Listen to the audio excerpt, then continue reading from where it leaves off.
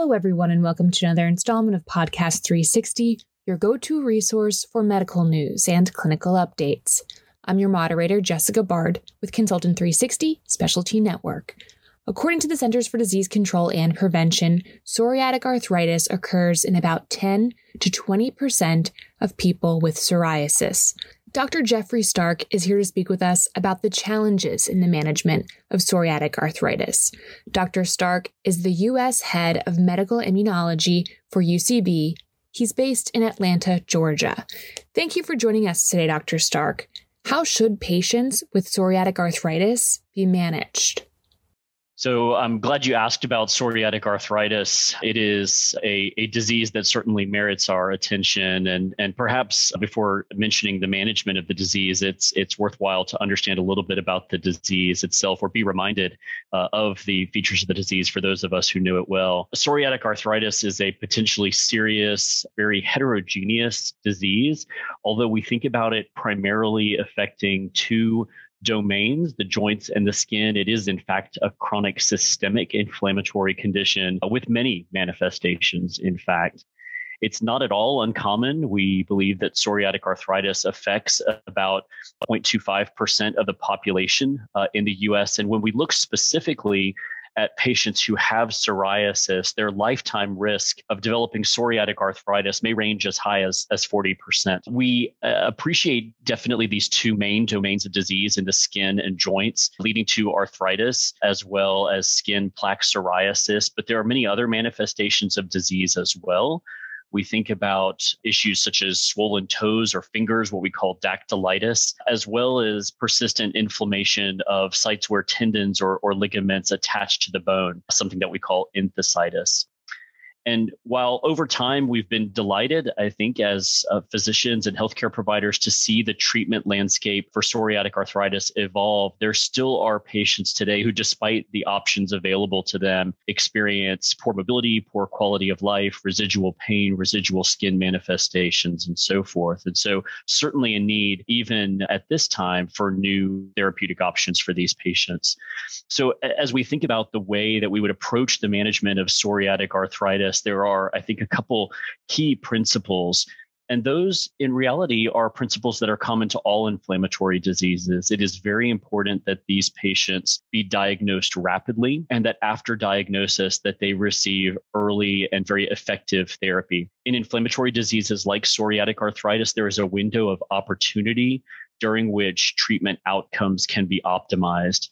And if that window is missed, either because diagnosis is delayed or the treatment is delayed, those patients may never achieve the same level of outcomes that they could have had their diagnosis and treatment been optimized. Right. I think that leads us into our next question. You mentioned the need for new options in treatment. Please give us an overview of the Be Complete study and why it's important. Absolutely. So thanks for the opportunity to talk about the Be Complete study. So first, I'll mention that the Be Complete study is a study of a molecule in development at UCB called bimekizumab. And bimekizumab is currently not approved for any indication in the U.S., but is currently under review by the FDA for the treatment of moderate to severe plaque psoriasis in adults. The Be Complete study looked not at psoriasis, but psoriatic arthritis, and was a randomized, multi-center, double-blind, placebo-controlled, parallel group phase 3 study that was designed to look at and evaluate the efficacy and safety of bimekizumab in the treatment of adults with active psoriatic arthritis, specifically adults who had a history of inadequate response to tumor necrosis factor alpha therapy. So TNF inhibitors, of course, are an established treatment mechanism for psoriatic arthritis. But in keeping with my earlier comments, there still are patients who do not respond to some of those available options today and need additional options. And the Be Complete study was designed specifically to look at such a patient population. Be Complete enrolled 400 participants with active psoriatic arthritis. And I'm happy to be able to share some of the top line findings from Be Complete with you. What I think was perhaps very exciting was that the Be Complete study met its primary endpoint. That primary endpoint was ACR 50 at week 16. And so this is a rather stringent endpoint that really goes beyond the traditional ACR 20 threshold that we see in most psoriatic arthritis clinical trials, and really aims to establish a higher threshold or higher expectations for what treatment outcomes could look like in clinical trials in the interest of advancing those outcomes for patients ultimately in the real world. In addition to meeting its primary endpoint, B Complete also met all of its ranked secondary endpoints. And those really were intended to capture the range of manifestations or ways in which psoriatic arthritis can impact patients today. So those ranked secondary endpoints captured features such as physical function, skin clearance, physical health status, and also low disease activity as measured by the MDA index. This is an important measure of disease that can be used in clinical practice and aims to capture some of those heterogeneous manifestations of disease with which we know that psoriatic arthritis patients suffer. The B Complete study is actually the second positive phase 3 study for bimekizumab in active psoriatic arthritis. And so an earlier study in psoriatic arthritis in biologic naive patients met its primary and all ranked secondary endpoints as well. So we're excited to see these results emerging from the bimekizumab psoriatic arthritis clinical program, particularly as clinicians and their patients are continuing to seek options that may more effectively address the many manifestations of the disease. What other medications are in the pipeline to help treat patients with psoriatic arthritis?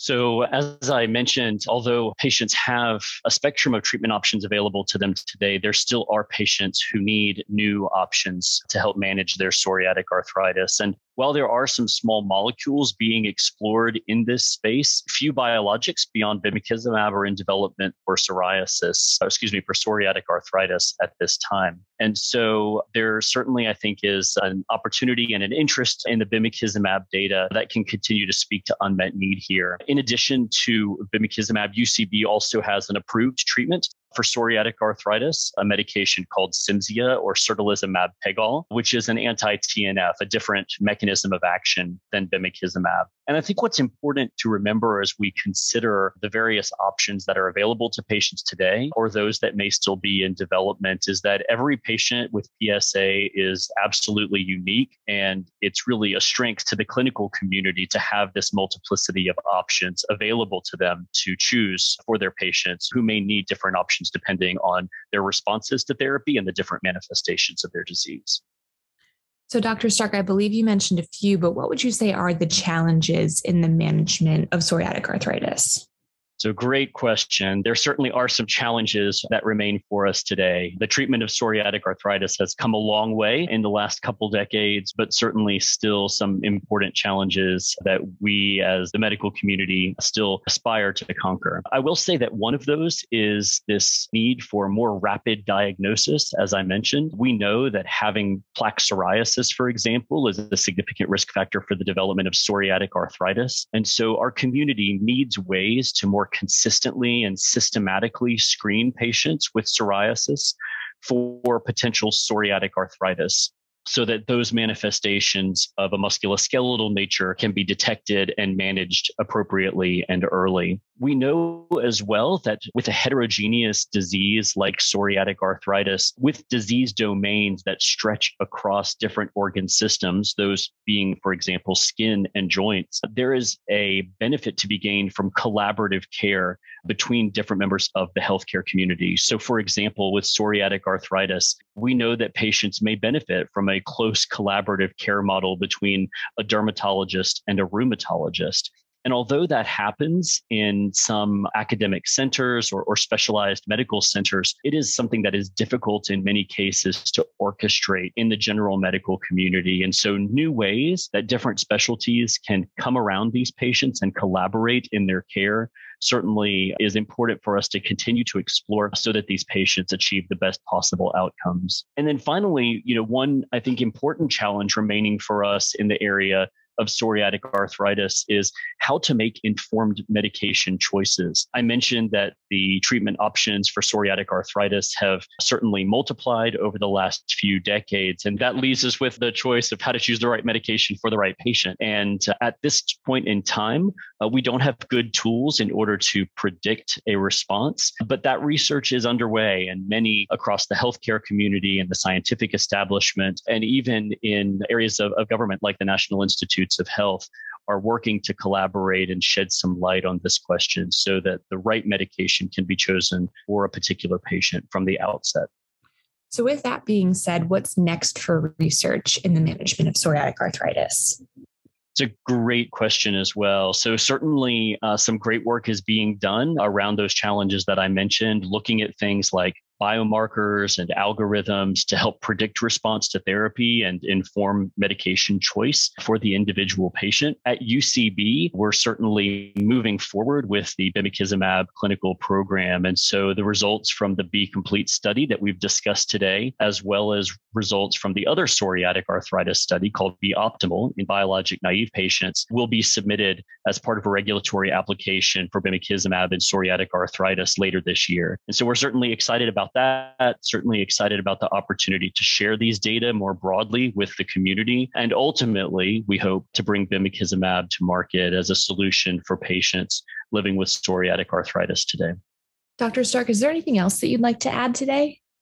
So I think the only thing I'd like to add beyond what I've mentioned, and we've had a great opportunity, I think, to discuss the psoriatic arthritis clinical program today, but just to let your listeners know, bimekizumab is actually part of a very large and heterogeneous clinical program ongoing at UCB. And so in addition to the plaque psoriasis application, which currently sits with the FDA, and the psoriatic arthritis data that we've discussed today, there are ongoing clinical programs examining the efficacy and safety of bimekizumab in ankylosing spondylitis, in non-radiographic axial spondyloarthritis, and also in hidradenitis suppurativa. And so we're equally excited about those ongoing clinical programs and the data that will emerge from those. And really, I think ultimately with the goal of understanding the ways in which bimekizumab may be a solution for patients living with many impactful inflammatory diseases.